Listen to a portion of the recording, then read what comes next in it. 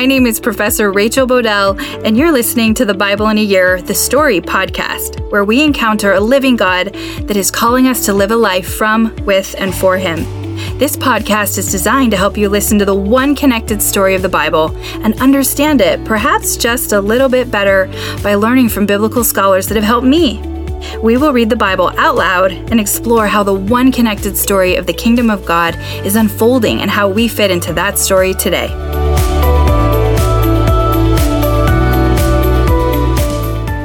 This is day 103, and I'm reading from the NIV version of the Bible, 1 Samuel 15 through 17 and Psalm 61. 1 Samuel 15. Samuel said to Saul, I am the one the Lord sent to anoint you king over his people Israel. So listen now to the message from the Lord. This is what the Lord Almighty says. I will punish the Amalekites for what they did to Israel when they waylaid them as they came up from Egypt. Now go, attack the Amalekites and totally destroy all that belongs to them. Do not spare them. Put to death men and women, children and infants, cattle and sheep, camels and donkeys. So Saul summoned the men and mustered them at Telaim, 200,000 foot soldiers and 10,000 from Judah. Saul went to the city of Amalek and set an ambush in the ravine. Then he said to the Kenites, Go away, leave the Amalekites so that I do not destroy you along with them, for you showed kindness to all the Israelites when they came up out of Egypt. So the Kenites moved away from the Amalekites. Then Saul attacked the Amalekites all the way from Havilah to Shur, near the eastern border of Egypt. He took Agag, king of the Amalekites, alive, and all his people he totally destroyed with the sword. But Saul and the army spared Agag and the best of the sheep and cattle, the fat calves and lambs, everything that was good. These they were unwilling to destroy completely, but everything that was despised and weak they totally destroyed. Then the word of the Lord came to Samuel. I regret that I have made Saul king, because he has turned away from me and has not carried out my instructions. Samuel was angry, and he cried out to the Lord all that night. Early in the morning, Samuel got up and went to meet Saul. But he was told Saul had gone to Carmel. There he had set up a monument in his own honor and had turned and gone on down to Gilgal. When Samuel reached him, Saul said, The Lord blessed you.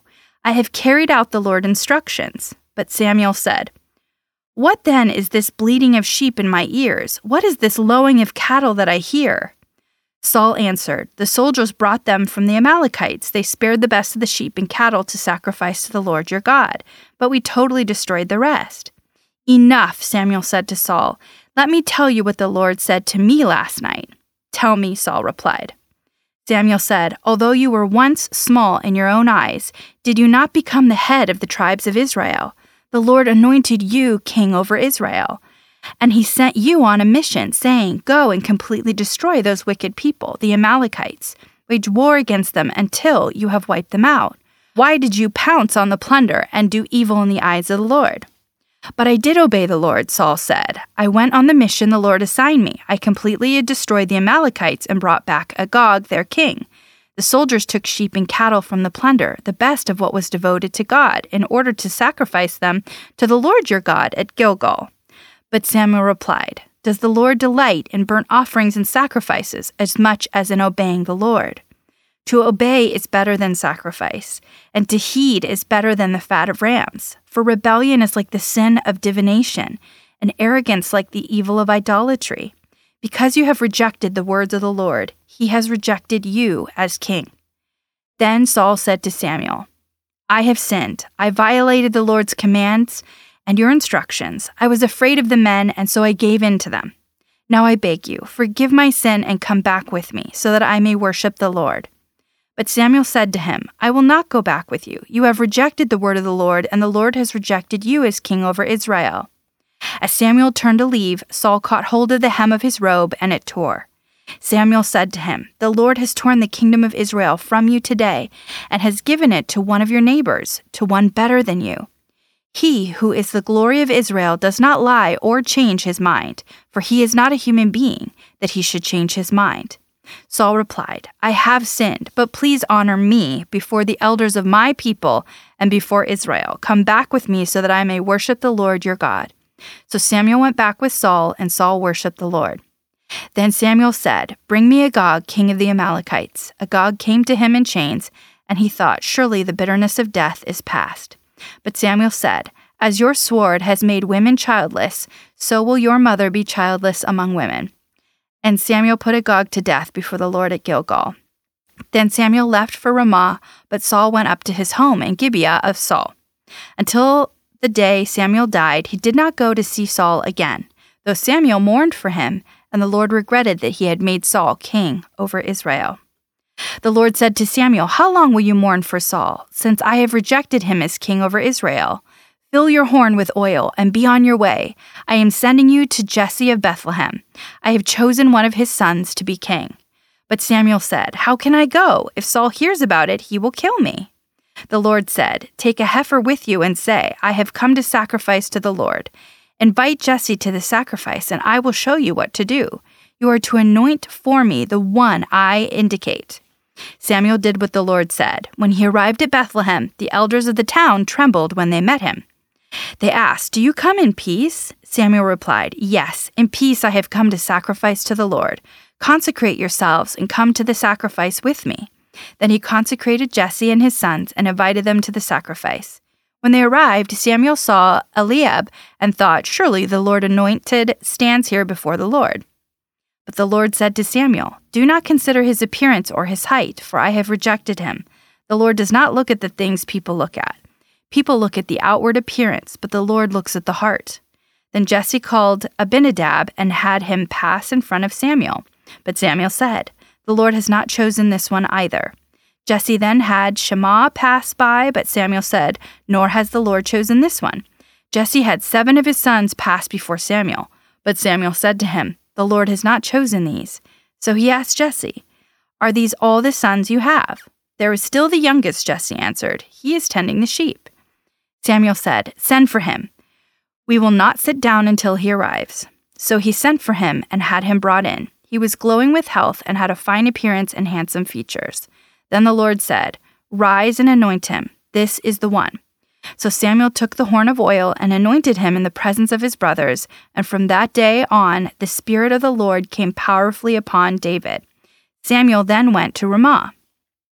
Now the Spirit of the Lord had departed from Saul, and an evil spirit from the Lord tormented him. Saul's attendant said to him, "See, an evil spirit from God is tormenting you.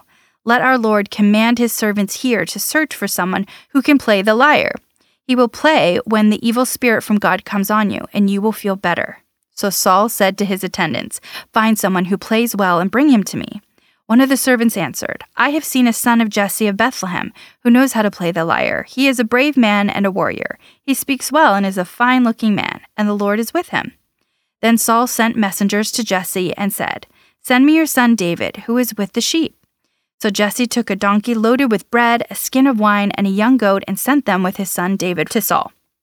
David came to Saul and entered his service. Saul liked him very much, and David became one of his armor bearers. Then Saul sent word to Jesse, saying, "Allow David to remain in my service, for I am pleased with him." Whenever the Spirit from God came on Saul, David would take up his lyre and play. Then relief would come to Saul. He would feel better, and the evil spirit would leave him. Now the Philistines gathered their forces for war and assembled at Socoh in Judah. They pitched camp at Ephes Dammim between Socoh and Azekah. Saul and the Israelites assembled and camped in the valley of Elah and drew up their battle lines to meet the Philistines.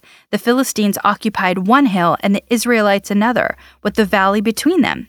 A champion named Goliath, who was from Gath, came out of the Philistine camp. His height was 6 cubits and a span. He had a bronze helmet on his head and wore a coat of scale armor of bronze weighing 5,000 shekels. On his legs he wore bronze greaves, and a bronze javelin was slung on his back. His spear shaft was like a weaver's rod, and its iron point weighed 600 shekels. His shield bearers went ahead of him. Goliath stood and shouted to the ranks of Israel, "Why do you come out and line up for battle? Am I not a Philistine? And are you not the servants of Saul? Choose a man and have him come down to me. If he is able to fight and kill me, we will become your subjects. But if I overcome him and kill him, you will become our subjects and serve us." Then the Philistines said, "This day I defy the armies of Israel. Give me a man and let us fight each other." On hearing the Philistines' words, Saul and all the Israelites were dismayed and terrified. Now David was the son of an Ephrathite named Jesse, who was from Bethlehem in Judah. Jesse had 8 sons, and in Saul's time he was very old. Jesse's 3 oldest sons had followed Saul to the war. The firstborn was Eliab, the second Abinadab, and the third Shammah. David was the youngest. The 3 oldest followed Saul, but David went back and forth from Saul to tend his father's sheep at Bethlehem. For 40 days the Philistines came forward every morning and evening and took his stand. Now Jesse said to his son David, "Take this ephah of roasted grain and these 10 loaves of bread for your brothers and hurry to their camp. Take along these 10 cheeses to the commander of their unit. See how your brothers are and bring back some assurance from them." There was Saul and all the men of Israel in the valley of Elah, fighting against the Philistines. Early in the morning, David left the flock in the care of a shepherd, loaded up and set out, as Jesse had directed. He reached the camp as the army was going out to its battle positions, shouting the war cry. Israel and the Philistines were drawing up their lines facing each other. David left his things from the keeper of supplies, ran to the battle lines, and asked his brothers how they were. As he was talking with them, Goliath, the Philistine champion from Gath, stepped out from his lines and shouted his usual defiance, and David heard it. Whenever the Israelites saw the man, they all fled from him in great fear. Now the Israelites had been saying, "Do you see how this man keeps coming out? He comes out to defy Israel. The king will give great wealth to the man who kills him. He will also give him his daughter in marriage and will exempt his family from taxes in Israel." David asked the men standing near him, "What will be done for the man who kills this Philistine and removes this disgrace from Israel?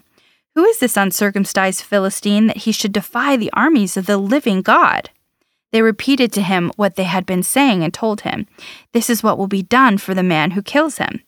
When Eliab, David's oldest brother, heard him speaking with the men, he burned with anger at him and asked, "Why have you come down here? And with whom did you leave those few sheep in the wilderness? I know how conceited you are and how wicked your heart is. You came down only to watch the battle." "Now what have I done?" said David. "Can't I even speak?" He then turned away to someone else and brought up the same matter, and the men answered him as before. What David said was overheard and reported to Saul, and Saul sent for him. David said to Saul, "Let no one lose heart on account of this Philistine. Your servant will go and fight him." Saul replied, "You are not able to go out against this Philistine and fight him. You are only a young man, and he has been a warrior from his youth." But David said to Saul, "Your servant has been keeping his father's sheep. When a lion or a bear came and carried off a sheep from the flock, I went after it, struck it, and rescued the sheep from its mouth. When it turned on me, I seized it by its hair, struck it, and killed it. Your servant has killed both the lion and the bear. This uncircumcised Philistine will be like one of them, because he has defied the armies of the living God. The Lord who rescued me from the paw of the lion and the paw of the bear will rescue me from the hand of this Philistine." Saul said to David, "Go, and the Lord be with you." Then Saul distressed David in his own tunic. He put a coat of armor on him and a bronze helmet on his head. David fastened on his sword over the tunic and tried walking around, because he was not used to them. "I cannot go in these," he said to Saul, "because I am not used to them." So he took them off. Then he took his staff in his hand, chose 5 smooth stones from the stream, put them in the pouch of his shepherd's bag, and with his sling in his hand approached the Philistine. Meanwhile, the Philistine with his shield bearer in front of him kept coming closer to David. He looked David over and saw that he was little more than a boy, glowing with health and handsome, and he despised him. He said to David, "Am I a dog that you come at me with sticks?" And the Philistine cursed David by his gods. "Come here," he said, "and I'll give your flesh to the birds and the wild animals." David said to the Philistine, "You come against me with sword and spear and javelin, but I come against you in the name of the Lord Almighty, the God of the armies of Israel, whom you have defied. This day the Lord will deliver you into my hands, and I'll strike you down and cut off your head. This very day I will give the carcass of the Philistine army to the birds and the wild animals, and the whole world will know that there is a God in Israel. All those gathered here will know that it is not by sword or spear that the Lord saves, for the battle is the Lord's, and he will give all of you into our hands." As the Philistine moved closer to attack him, David ran quickly toward the battle line to meet him. Reaching into his bag and taking out a stone, he slung it and struck the Philistine on the forehead. This stone sank into his forehead, and he fell face down on the ground. So David triumphed over the Philistines with a sling and a stone. Without a sword in his hand, he struck down the Philistine and killed him. David ran and stood over him. He took hold of the Philistine's sword and drew it from the sheath. After he killed him, he cut off his head with the sword. When the Philistines saw that their hero was dead, they turned and ran. Then the men of Israel and Judah surged forward with a shout and pursued the Philistines to the entrance of Gath and to the gates of Ekron. Their dead were strewn along the Shaaraim road to Gath and Ekron. When the Israelites returned from chasing the Philistines, they plundered their camp. David took the Philistine's head and brought it to Jerusalem. He put the Philistines' weapons in his own tent. As Saul watched David going out to meet the Philistine, he said to Abner, commander of the army, "Abner, whose son is that young man?" Abner replied, "As surely as you live, your majesty, I don't know." The king said, "Find out whose son this young man is."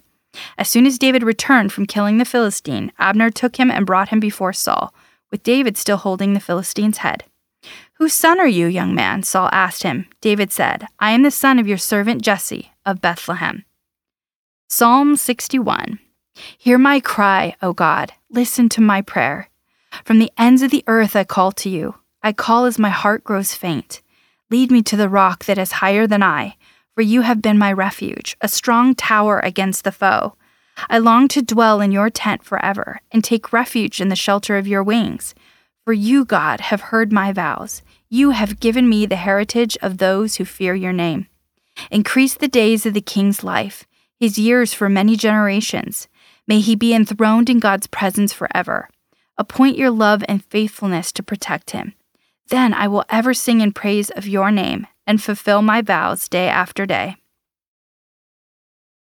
So the story starts with Saul being let go from his position as king. So not only will his progeny not inherit the throne, he is being let go early or before death. At first, it seems to read like Saul is asking forgiveness, and at first glance, it may seem like Samuel and/or God is rejecting Saul's cry for mercy. But then, as we're reading it, especially when we get to chapter 15, verse 30, and the truth is really quite poignantly revealed when Saul says, "I have sinned, but please honor me before the elders of my people and before Israel. Come back with me so that I may worship the Lord your God." From this, I read that his apology continues to be about the preservation of his image amongst his people and not truly a remorseful heart that submits to the will of God and wants to be a representative of God. So it's like God is a part of his world and he's not a part of God's. So the orientation is all out of order. We also read that the Israelites have been sitting there for 40 days in front of the Philistines and an opponent they cannot seem to win against. And we know 40 is a reoccurring number that has to do with testing. Remember all those years in the wilderness? Then David shows up, this unassuming shepherd boy, the youngest of the lot. And remember, being a shepherd is a theme in the Bible, and it points to Jesus. But also note, it's this culture, and in the past parts of the story, women were also frequently the shepherds. Remember Rachel and Leah and Moses' wife and family. I think it's so interesting how Moses was a shepherd, just as David was when God called them.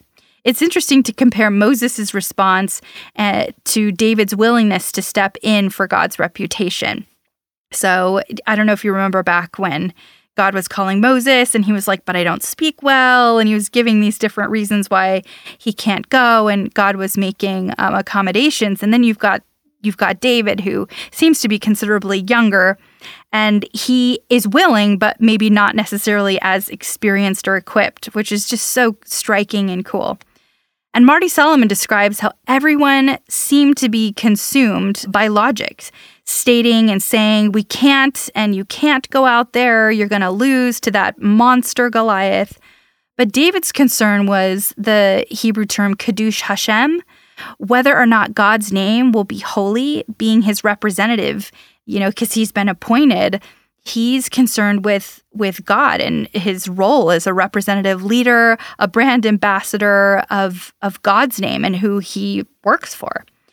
I noticed it wasn't that David had plans or confidence. For sure, I think maybe he did, but it wasn't like he was like, my plan is to go out there and win. But he knew he must do something as God's representative in the world against an adversary and in protection of God's people. I love to reflect on how David points to God being the architect of victory, and that is his defense against Goliath. It wasn't the slingshot or his weapon, his strength, or his weaponry skills. Yes, he mentions that he has killed, a lion and a bear in protection of his sheep. But I also note in the story when he's telling it that he said, as God delivered me from those adversaries, he will deliver me from this one. For me, the point seems to be what David's confidence is in God. It's not in his skills and experience or his knowledge of the opponent. His faith and his confidence is squarely set in the architect of victory and his knowledge of being called by God and his willingness to go. I think it's just, it's so cool to reflect on. And Marty Solomon points back to Genesis 3:15 and how this story of David crushing Goliath's head is pointing back to the promise of Genesis 3:15 and forward to what Jesus will do on the cross, the one who is Jesus. And as a side note, the one will come from the house of David, will crush the head of the adversary, and the adversary will bruise his heel. So we're seeing this here, David crushing literally the head of Goliath. As an aside, if you're in or around the business scene, you've probably heard of books like The Tipping Point or Blink by Malcolm Gladwell. What you may not know is that he also wrote a book and did a TED Talk on the unheard story of David and Goliath, which brings up some interesting points, because obviously much of, the American stories love to tell this underdog kind of approach and architect to literature. But there's some unseen and other parts to it that I think are worth exploring a little bit and looking into if you're interested. I link it in the show notes and you can always Google it. But Malcolm Gladwell, The Unheard Story of David and Goliath. Pretty interesting what he has to say. But what I like to focus on here is that David is showing up with what he has. He isn't even the best at it. In fact, Marty Solomon said Saul, from his line and tribe, would have and should have been better at slingshots and fighting for a lot of important reasons. But Saul, as we've been reading, relies on his own strength, which isn't the whole. We need God. But it's like the saying, God equips the called. He doesn't necessarily call the equipped. He's interested in our willingness and whole heart wanting to be his representatives in the world, and he can train the rest. Marty Solomon says, throw your stone, show up in the circumstances you are in, to be put into God's use right where you are, to be put on, to be put in God's display and your spheres of influence. This is the right direction. It's willingness, not worthiness. It's wholehearted to God, not half-hearted or keeping God secondary to our heart's desires. David is going to come up a whole lot in the future. So here we go. So many lessons. But to give you a hint, it's not about the glory of David. It's about the glory of God. And David's unusually intimate Shema, or whole heart and soul, to be present to God, to create a space for God to convict him, teach him, strengthen him. Stay close to him to remember. Not that he doesn't forget. David's a human that's willing to be a representative leader, and we will see God through many of his decisions in really cool ways. And we will also see that the man will fail and will fall, and he allows and responds to God in correction, in time, and there is steps of redemption. There are also consequences, and there's also restoration.